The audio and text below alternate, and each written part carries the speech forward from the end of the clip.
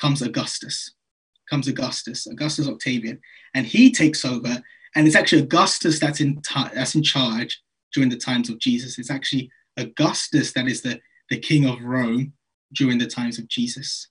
Of course, Julius Caesar just was, and he's still fresh in the memory. But this is the backdrop. This is the context. The two kings of Rome. You have Caesar, dictator, angry figure. Then we have Augustus that comes onto the scene.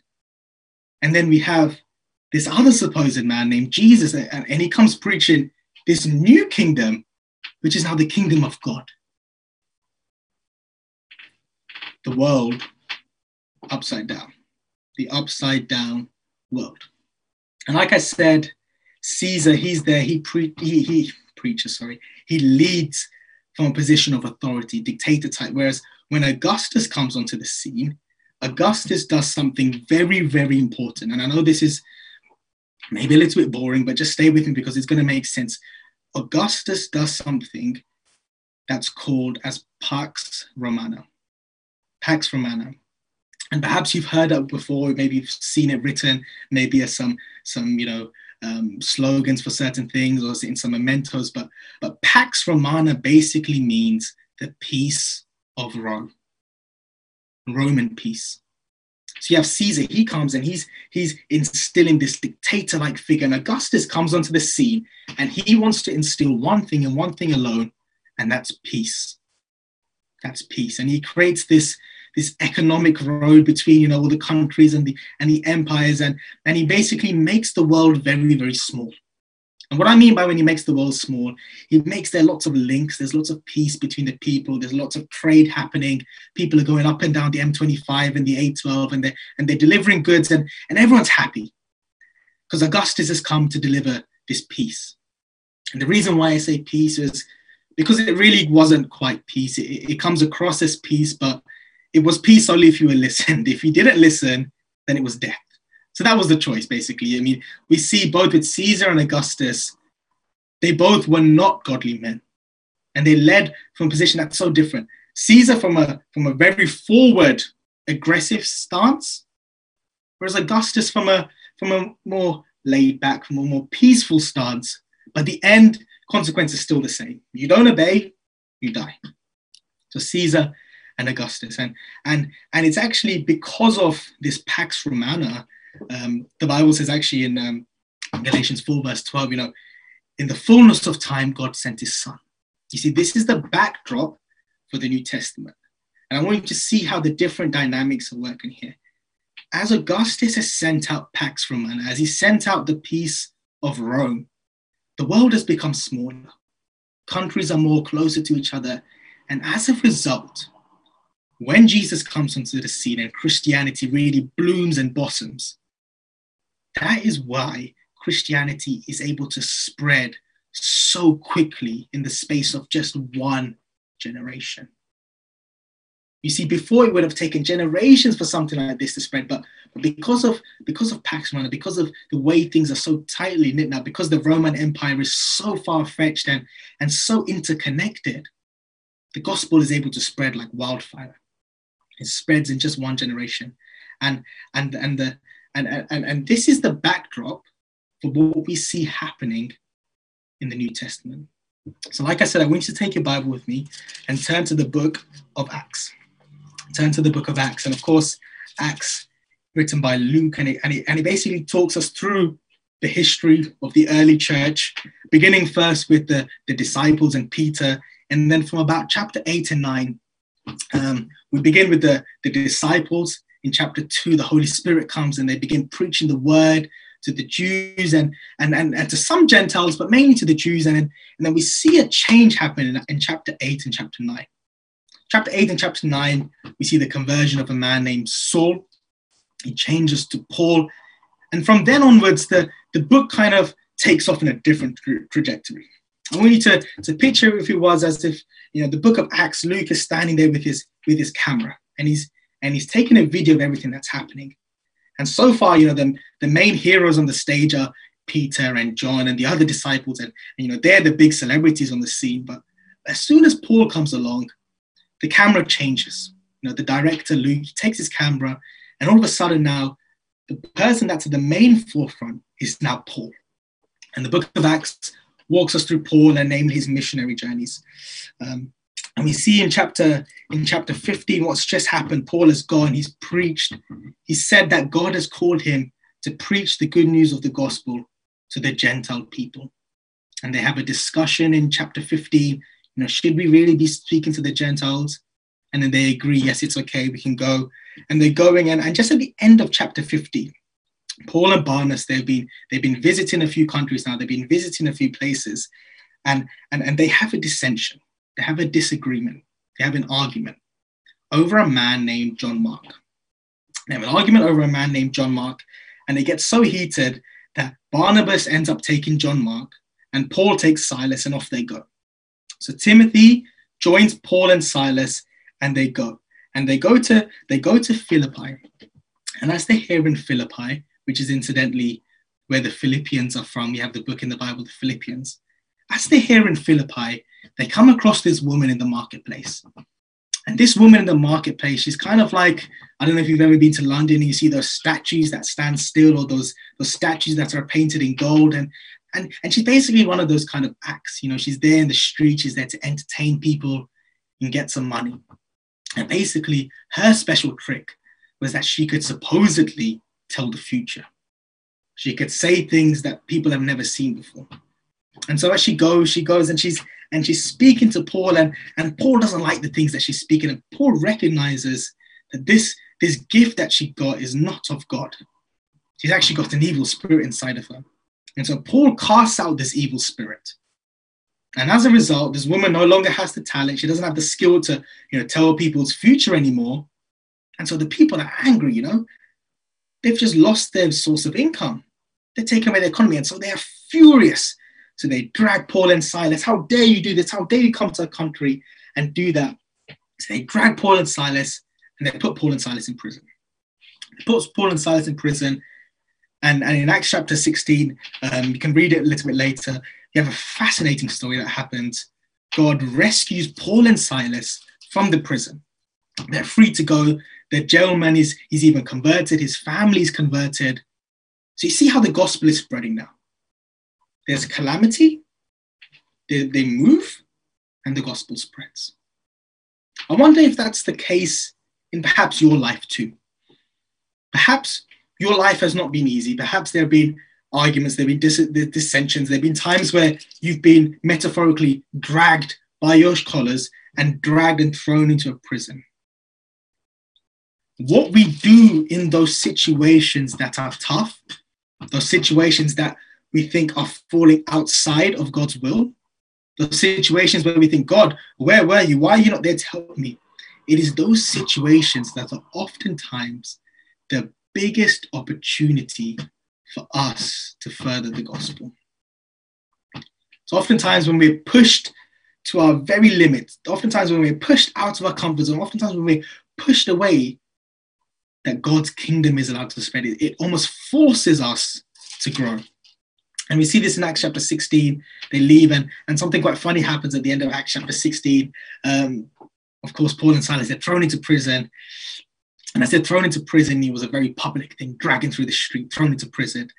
But now that the prison doors are open, they've been released, Paul basically says, hey, I'm a Roman citizen. And people are like, wait, what? Paul's like, yeah, I'm a Roman citizen. And people couldn't believe it. Because remember, we're looking at the New Testament with these new glasses now, and you see, to be a Roman citizen was a huge thing. I mean, we talk about, being a British citizen now and the weight of the red passport, as you walk through the hallowed halls of the airline or towards the airport, and you come with that burgundy passport, it's this glorious, rectangular thing that, has so much power. But in those times, if you were a Roman citizen, I mean, no one could touch you. You were under the defense of Rome. And Paul basically says here, hey, I'm a Roman citizen. So the Philippians, they realized, hey, we've done something wrong here. We shouldn't have put him in prison. And so they tried to just sneak Paul out of prison. And Paul says something really funny. He says, I'm not going to go in peace. Like, you people have thrown me into prison in front of everyone. You make sure that I leave as well in front of everyone. So that happens. And Paul now comes to Thessalonica. And this is where we are in Acts chapter 17. This is where we want to spend most of our time. Acts chapter 17. I'm reading from verse 1. So they've come through now. Paul, Silas, Timothy. This is the backdrop. This is where they've come through. Acts chapter 17. Now, when they had passed through Amphipolis and Apollonia, they came to Thessalonica, where there was a synagogue of the Jews. So they passed through in Thessalonica. There's a Jewish synagogue. There's a Jewish church. Verse 2. Then Paul, as was his custom, went into them and for 3 Sabbaths reasoned with them from the scriptures. So Paul goes in, there's a Jewish synagogue, and as was his custom, as was his tradition, this is just what Paul does. He goes in, and for 3 weeks, Paul runs an evangelistic campaign. Paul runs a 3-week-long week of prayer. And in this evangelistic campaign, he's there and he's reasoning with them from the scriptures. That word reasoning, it's not a word that, alludes to preaching. Paul isn't standing up from the front and preaching, but instead they're all huddled together. They're grappling with the text. But what are they talking about? Verse 3 says, he's explaining and demonstrating to them that Christ had to suffer and rise again from the dead, saying, this Jesus whom I preach to you is the Christ. Paul is there and he's basically saying, they couldn't just believe it. Jesus had gone around saying, he's the Messiah. He's the savior of the world. He's come with this new kingdom, the kingdom of God. And remember, there's this contrast, the kingdom of Rome, kingdom of God. And the people were ready, oh my gosh, if the kingdom of Rome is this big, if the kingdom of Rome is this powerful, oh my gosh, what then about the kingdom of God? It's going to be even bigger and even more powerful. And they're just ready. They're ready for the power, finally going to take over the Romans. And God, Jesus stands into them and he says, the kingdom of God, and they're just ready. They're ready for this big bomb to drop. And Jesus, the kingdom of God is like a mustard seed. The kingdom of God is when someone hits you in the face, turn the other cheek. The kingdom of God is being crucified to a Roman instrument of torture. That's what the kingdom. And the people just couldn't believe it. Now, how could this man suffer? And Paul here basically saying that Jesus had to suffer. He had to, and he had to rise again from the dead. And this Jesus is now the Christ. And the word here, Christ, it basically means the Messiah.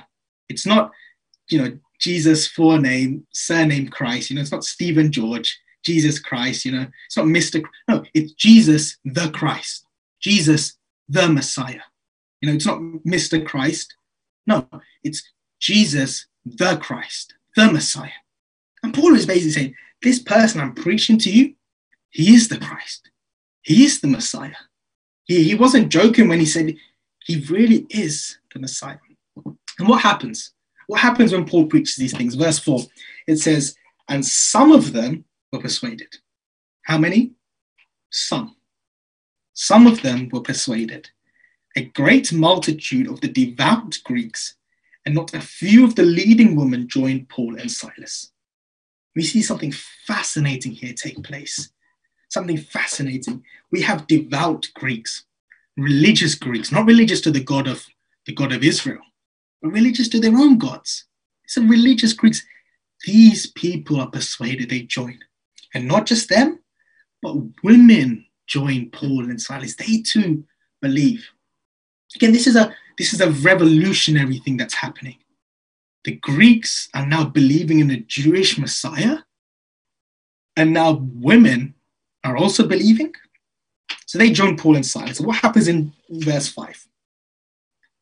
But the Jews who were not persuaded, becoming envious, took some of the evil men from the marketplace and gathering a mob, set all the city in an uproar and attacked the house of Jason. Okay, wow. What's happening here now is Paul and Silas at this time, they were staying in Jason's house. They were staying in the house of Jason. And like said in verse 4, some of the people were persuaded. It was mainly the Greeks and mainly the women. The Jewish people, they were not really, but they weren't budging. And because of that, they became envious. They became a bit jealous and they took some of the evil men. So this is I mean, this is almost comedic, what's happening. It's almost humorous. The Jews, they become envious. This man is coming and he's drawing all these people towards Paul. He's preaching. So the Jews, they go into the town center. They go to Chelmsford town center. They walk down the high street. They go to that town center and they go get the thugs. They go get the gangsters. They go get the evil men, the rough men. They go get those men and tell them to go attack Jason's house.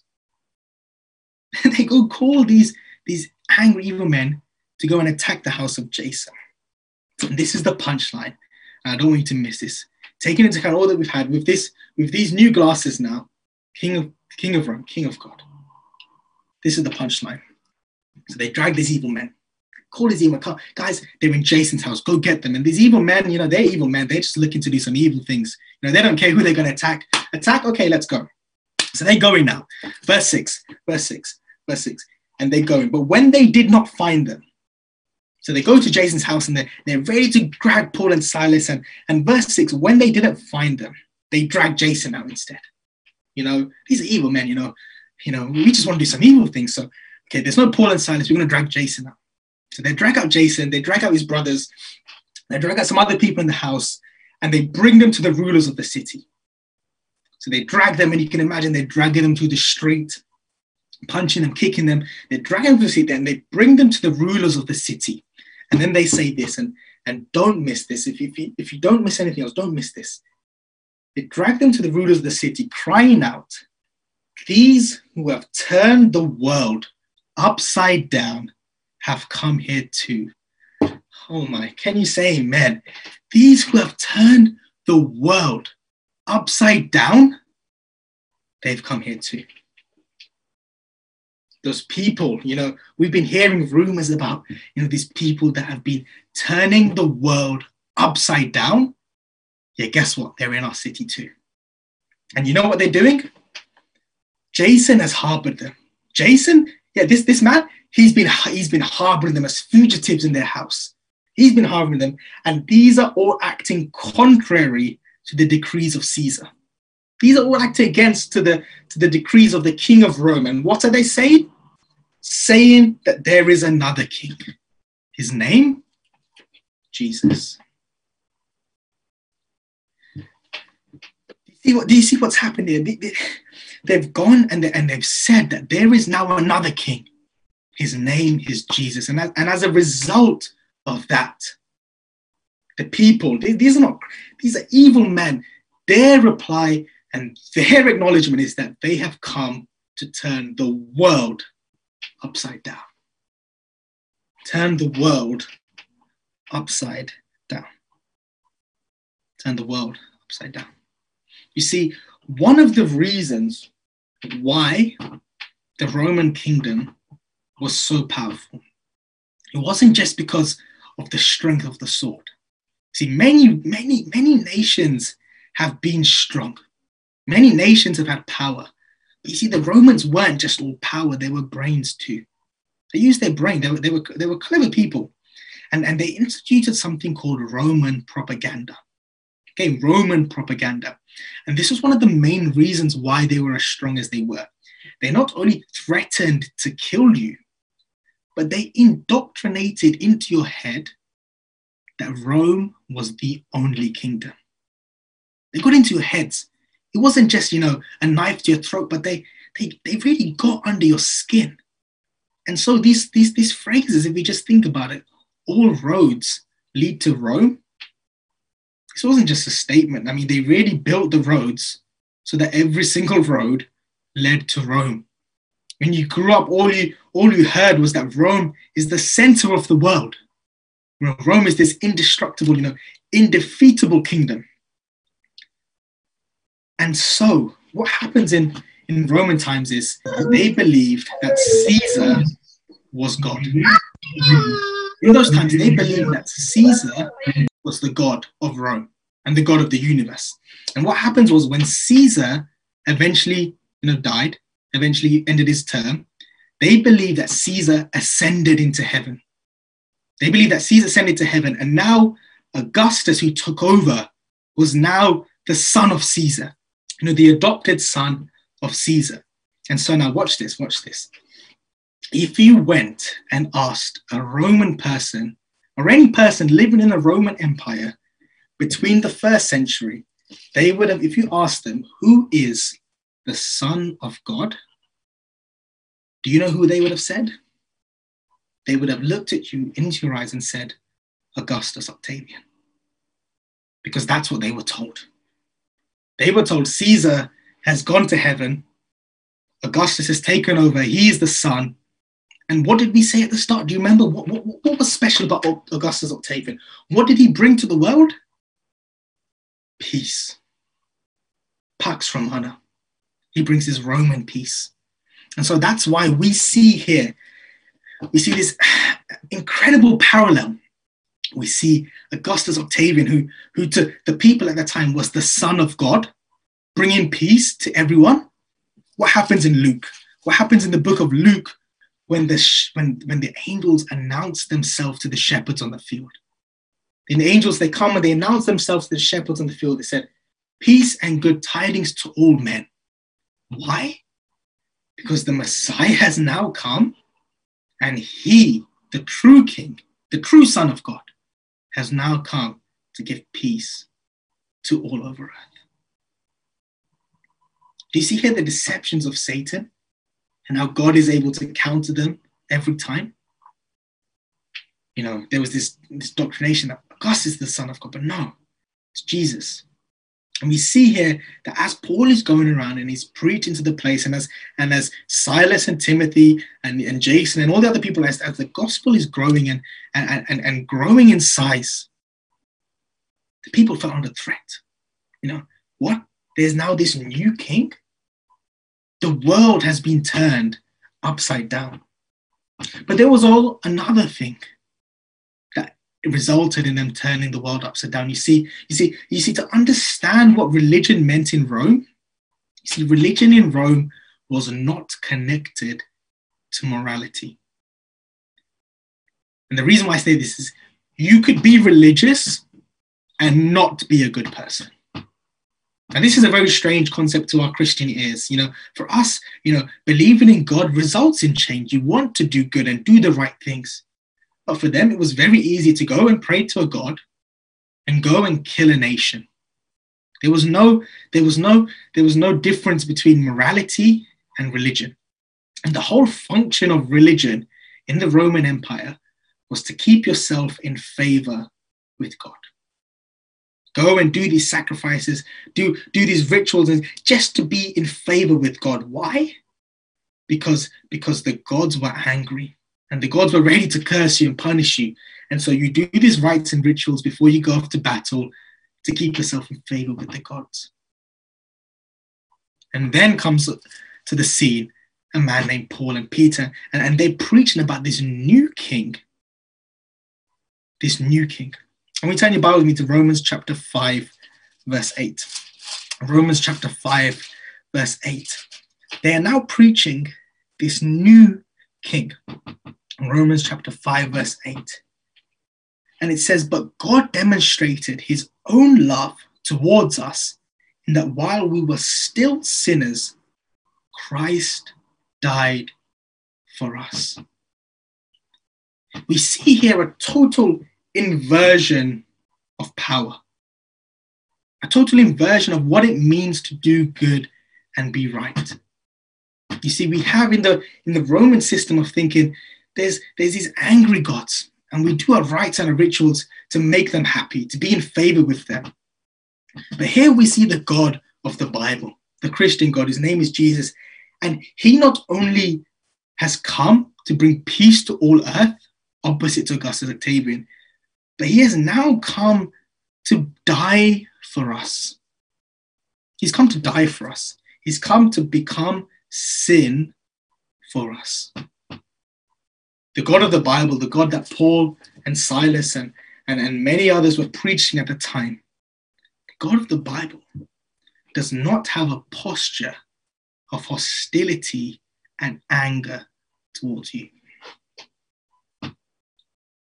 The God of the Bible, his anger, his very posture towards you is not one of condemnation. It's not one of rejection. It's one of love.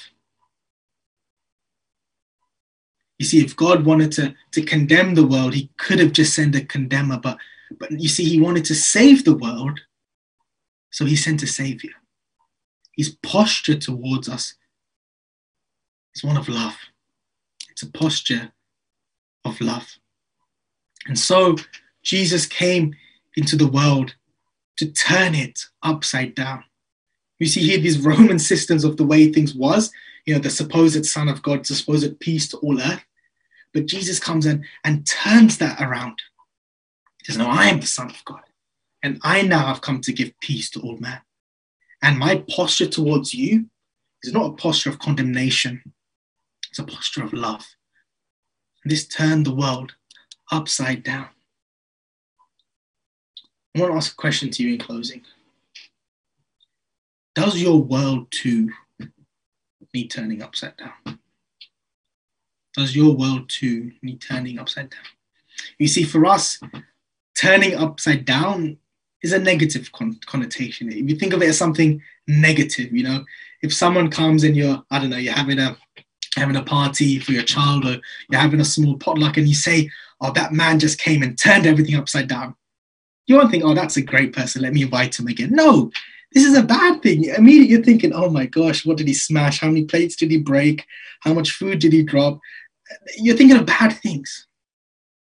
Turning the world upside down in our heads is not a good thing. And so when these men in Acts chapter 17 are saying, they have come to turn the world upside down, what they think they're saying is that this Jesus person has come and made everything bad. He's turned everything upside down. But you see, turning upside down is a necessary action if something is the wrong way up. Did you get that? Some things need to be turned upside down if they're the wrong way up. So we use the example first of you're in the potluck and you invite some friends over and you hear someone turned it upside down. You think, oh no, this is a bad thing. Say, for example, now you're driving along and you see a car that's crashed. The car is turned over. It's on its roof. And you hear the news and you go and you're so worried. And then you go on BBC News and you find out that the M25, that the car that was turned, that was on its roof has now been turned upside down. What do you think? You think, oh no, this is bad. It's been turned. Don't you think, oh, that's great news? You don't think this is a bad, you think it's a good thing now. It's too the same with the world. Jesus has come to turn the world upside down, not because the world was perfect and good, and Jesus wanted to make a mess of it, but quite the opposite. The world was sinful. The world was not good. The world is full of sorrow. And Jesus came to turn that world upside down. And Jesus too is coming one day to finally turn the world upside down, to finally make an end to all that is wrong and evil, to finally put right what is wrong. Talk about the righteousness of God. What is the righteousness? Is the right making of God. God is coming to make all things right. God is coming to turn that world upside down. But the question is, are you willing to let him turn your world upside down? Are you willing to say, Lord, I recognize I am a sinner in need of a savior? You see, as long as we don't, we'll just go around living and thinking that we're okay, we're fine. But no, the message of Jesus is cutthroat at times. It pierces right to our very heart and to our very soul because Jesus has come to turn the world upside down. I wonder too, just in closing, who is the king of your life? How does your life operate? You see, in the Bible, in the New Testament, there are only really two kings. You have the kingdom of Rome and the kingdom of God. And Jesus said it's for us to choose, the kingdom of Rome and the kingdom of God. No one can serve two masters. And I wonder today, Who is the king of your life? Have you accepted Jesus to be the king of who you are and what you do? Have you accepted him to come into your life and turn upside down what is wrong? Maybe there are sins, maybe there are addictions, maybe there are things that your wife or your husband or your children or no one knows about, your parents don't. Maybe there are things that no one knows, things in your life that you say to Jesus, I want you to come into my life, be the king of my life and turn it upside down. And not turn it upside down in a bad way, but Lord, make things right. Turn it upside, turn what is the wrong way, make it the right way, Lord. I wonder if that's you. I just invite you to bow your heads with me as we close in prayer. Heavenly Father, we want to thank you for the gospel of Jesus. We want to thank you for the word that we've heard tonight, Lord. We see throughout the scriptures there is this constant pull between the kingdom of Rome and the kingdom of God.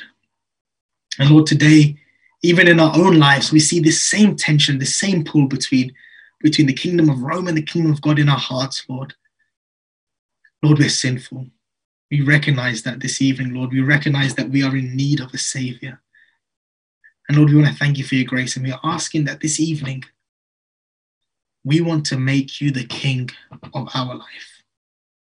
We want you to right what is wrong. Lord, we want you to come into our heart and turn things upside down. And Lord, we know that's going to be uncomfortable. We know that's going to be painful. We know that it's not going to be easy. But Lord, we know that it's going to be okay because you have been with us this far and you are there with us through it. And so, Lord, we ask that those addictions, those sins in our life, those things that we keep seeking from everyone else, Lord, whatever they may be, Lord, we leave them at your feet this evening, asking, praying, and believing that you have forgiven us, that you love us. And so, Lord, we just pray as we go into this week, as we go into the end of this year, Lord, and as we come even closer to what is your soon return, as we come even closer to the day when you will make all things right for all eternity. Until that day, Lord, help us to be faithful, help us to be loving, help us to be kind, and help us to be trusting in you. Because it's in your name we pray. Amen.